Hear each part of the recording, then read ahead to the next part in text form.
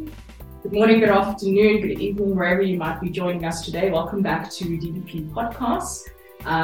Once again, another wonderful segment we have for today. Joining me today is Mr. Jacob Stenstall, who has insisted that I only call him Jacob throughout the entire episode. I'm so excited to have a conversation with you today. He's the Deputy Head of the Mission of Denmark and here at the Royal Danish Embassy, and the embassy also covers Denmark's bilateral relations with Angola, Botswana, Eswatini, Lesotho, Mozambique, Namibia, Zambia, and Zimbabwe. Jacob has previously held the positions of political and press advisor at Invest in Denmark and senior advisor on, help me with this one, is it Maastricht? The Maastricht region, yes. Okay. Whatever that is. In the Middle East and North Africa Department in Copenhagen. He was also previously posted as a special advisor on development and trade to the Danish Embassy in Qatar, Indonesia, and has been working with the Danish Embassy and Deepening Democracy Program in Uganda. Jacob holds a Master's in Political Sciences from the University of Aarhus University in Denmark, and he is married and has 3 wonderful children. Thank you so much for joining me today. How are you doing? No, thank you very much, Janka, and thank you for coming to the Royal Danish Embassy. I'm doing great. I'm very excited for this podcast. So, thank you for coming. Awesome. Just for a quick contextualization, the 2024 elections are coming up, and I'm jumping right into the meat of things. The 2024 elections are coming up, and for the first time in a really long time, I think the South African environment leading up to the 2024 elections is feeling mobilized long before 2024 actually arrives. One thinks that the political campaigns only start in 2023, but the different pressures that South Africans have been going through, especially since the pandemic, have been placing people in positions where they're like, we need an election now and today, and it must happen immediately. It's like 2024 cannot wait to come here, right? And a big speculation that a lot of political analysts have and projections that they have is that it is unlikely that the 2024 elections for the ANC government will have them gaining their usual 50% majority. If anything, all the projections and the polls are showing that they will be scoring just about 48% in terms of the votes for 2024, which inevitably would be leading the country into moving towards a coalition state. What are your views on that? Do you agree with the projections in the capacity that you're allowed to obviously speak about this particular context? Oh, thank you, Janka, and thank you for that question. I think, it's interesting also to note that the electorate in Denmark also between elections sometimes sort of request that elections are being called for. So it's not only in South Africa that there's this very active electorate anticipating the next election that will take place in 2024 in South Africa. So Denmark, just by way of background, really has a long tradition with coalition governance. And that is a result of the fact that we have a proportional representation electoral system, a PR system, very similar to the one we have in South Africa. And the sort of usual outcome of a PR system is that you will have a number of political parties represented in your parliament, and none of them would normally be able to mobilize more than 50% of the votes. So in Denmark, we've had that system for more than 100 years, and for more than 100 years, we haven't had a single party with an absolute majority in parliament. And therefore, we have a very, very long tradition and history of working with political coalitions and sort of in a multi-party space and making things happen despite that the parties have different positions, opinions. In South Africa, of course, South Africa has been experiencing 28 years now of democracy that have been a bit different from what you normally see in a PR system, in the sense that we have had one political party, the ANC, having an absolute majority throughout the democratic era of South Africa. Whether that will be changing in 2024, well, it's difficult to predict. We don't know. But of course, we are very keen from our side, the Danish embassy side and the Danish government side, to share some of our experiences and lessons learned, both the positive and the negative, in order for South Africa to prepare for the day that coalitions are a reality, and at least at national level, but we also see that already at local level, at municipal level. I think 66 councils are being run through a coalition setup. Our main notion from the Danish embassy side is not that it's a question of whether you like coalitions or not. And we see that very much in the public discourse in South Africa.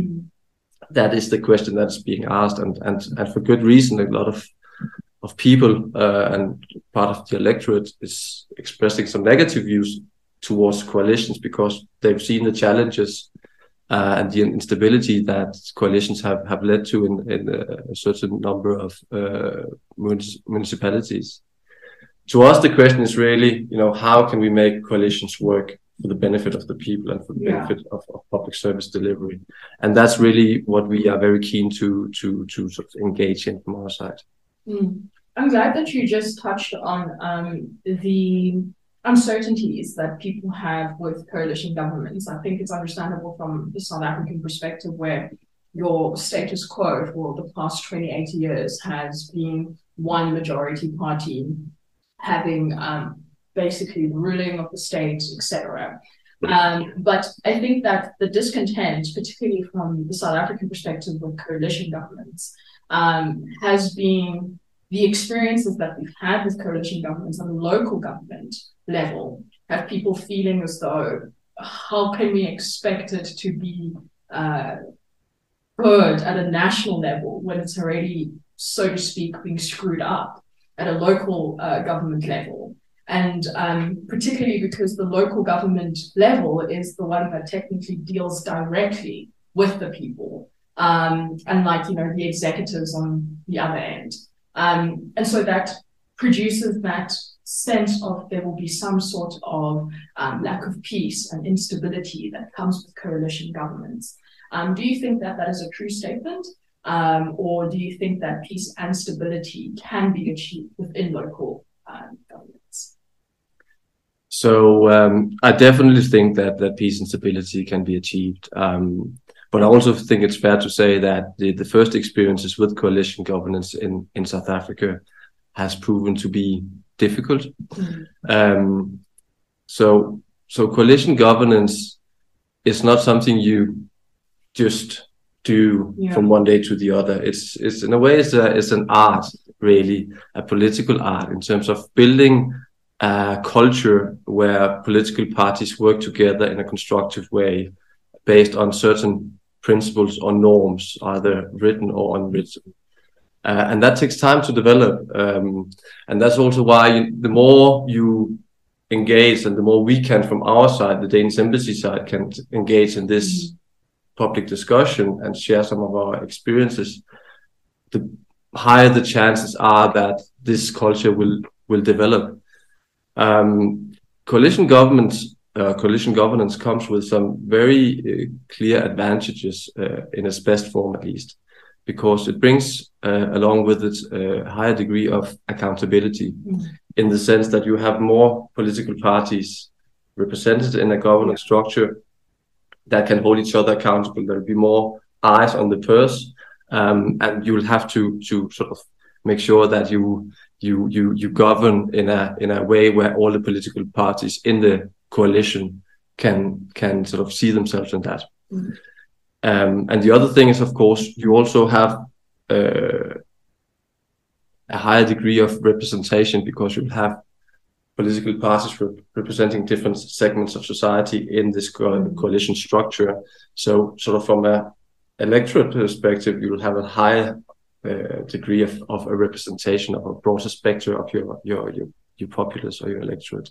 And that's some very strong advantages in a democracy, and also for bringing about good governance. I just want to take this conversation then on a macro level. Given the fact that our world outside of politics is continuously becoming more and more polarized, It is a situation of you are either this or you are that. And if you are this, you cannot be that. If you are that, you cannot be this.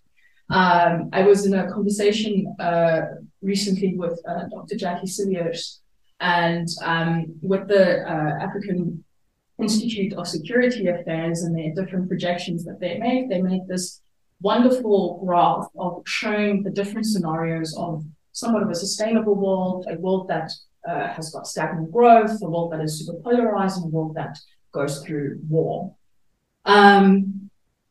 Does coalition governments, particularly in the world of polarization, because projections within that is that the more the world becomes polarized, the easier it is for populist groups to rise up and come through. Do you think that just in general, coalition states have got the ability to deal with the continued polarization and its effects that can come thereof, including populism? So again, a very good question. I'll answer the question from the basis that I am a deliberate optimist.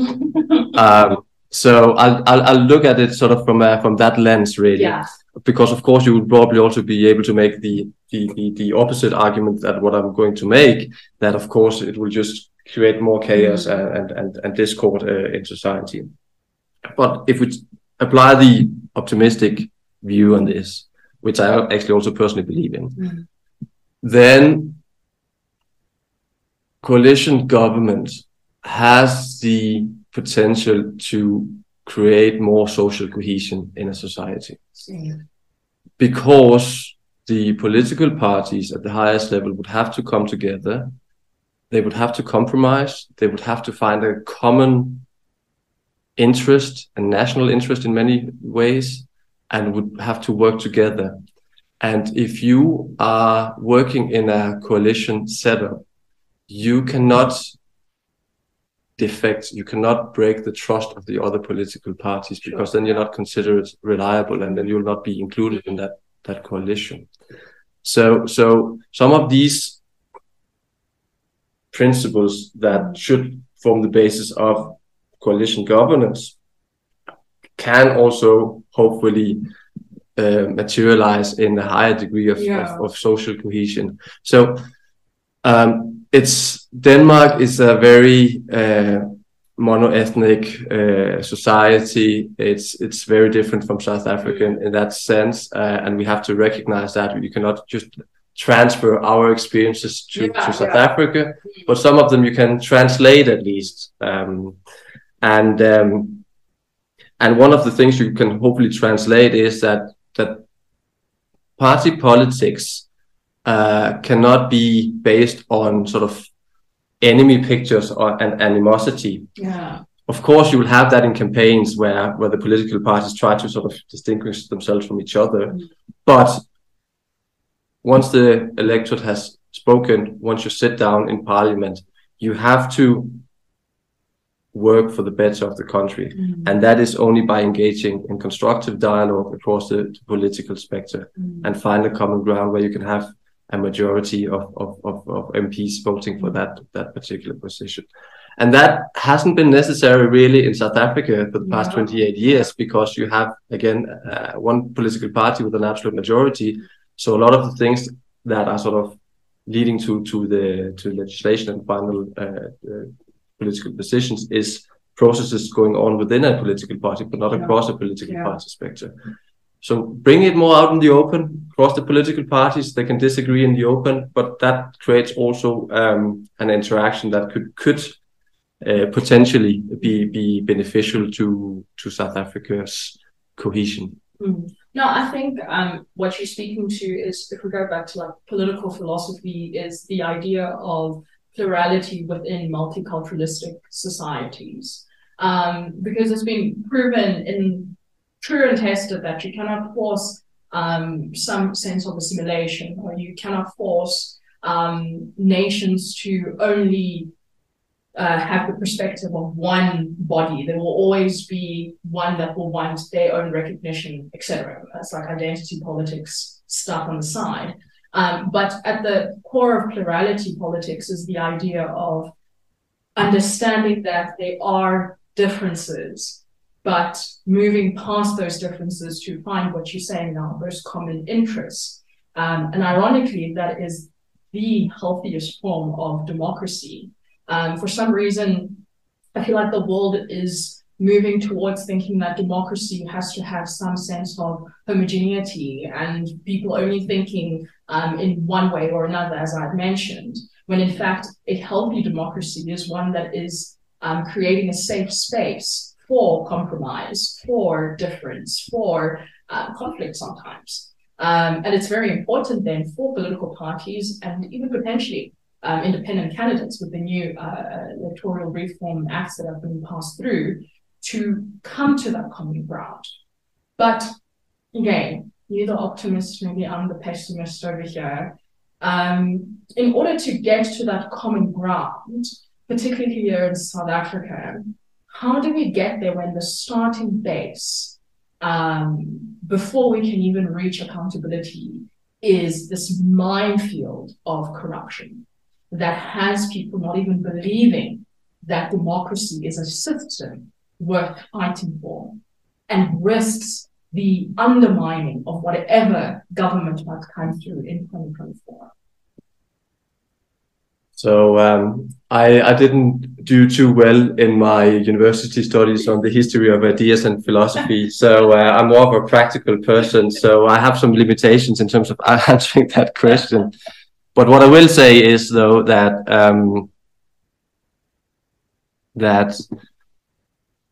what is important in a multi-party system is the trust between the key actors. So that is the trust between the political parties and the leaders of the political parties. And what I'll say to that is that the Danish embassy, together with the University of Cape Town, hosted a study tour to Denmark some 3 months ago, where we had the privilege of having 8 of the biggest political parties in South Africa participating, some very prominent politicians. And what we experienced during the visit, besides the fact that they were really sort of constructively engaged in discussions with the Danish counterparts, was also how they interacted together in the group in Denmark across the 8 political parties, and how they had a genuine sort of interest in understanding each other's political positions. And that's definitely what needs to take, we need to have more of, I believe, in South Africa as well, that interaction across the political spectrum between key figures that can then build trust, a personal trust relation. That is such a strong force in any type of governance and knitting a governance coalition together. I think then just my last question. Now, this is maybe your role as the work that you guys are doing here in the embassy. What role does coalition governance play when it comes to foreign affairs and engaging with foreign policy? That's a very good question.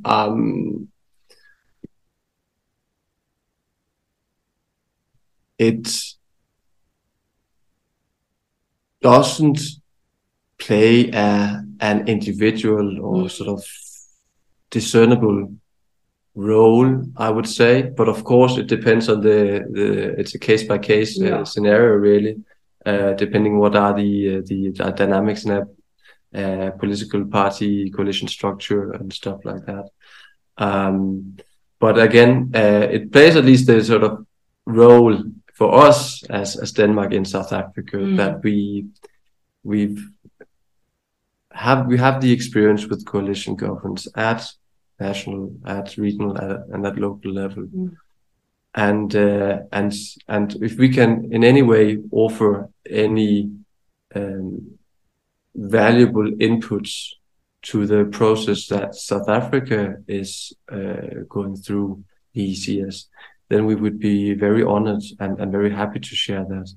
And of course, we recognize that we are we're basically a guest in this country, and there are some very, all the dynamics are working independently of what we do as a small player. But if we can somehow stimulate discussions or inspire the political arena with some of our experiences, then that would be great.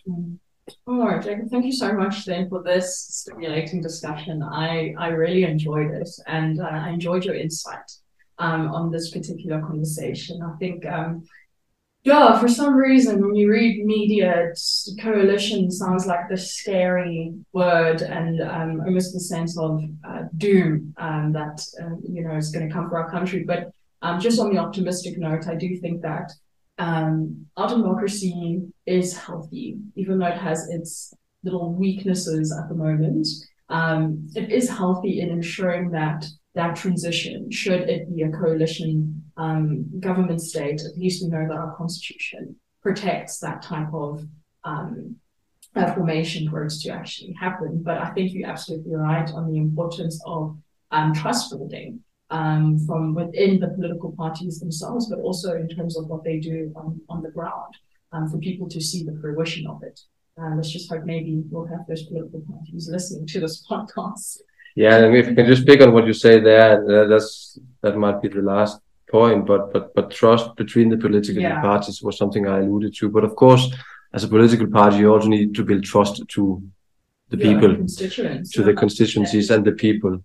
And the best way to build trust is to deliver on your promises and make sure that the public service works and public service delivery is reaching the people. And again, that is a very natural platform for political parties to come together and say, okay, how do we make the different services work? We are in this together, and then sort of form a joint alliance or a joint coalition working towards that objective, because that should be the basis when we come together and say, okay, how can we improve the country? How can we improve the social service delivery to the people? And of course, there'll be different suggestions in terms of how you do it. Yeah. But if you always have that end goal in sight, then that's a good start at least. Yeah, no, definitely. Being true to what it means to be a public servant is what I think actually makes it work. Jacob, thank you so much for this conversation. And to our DDP listeners, thank you so much for tuning in for this one as well. We really do appreciate it.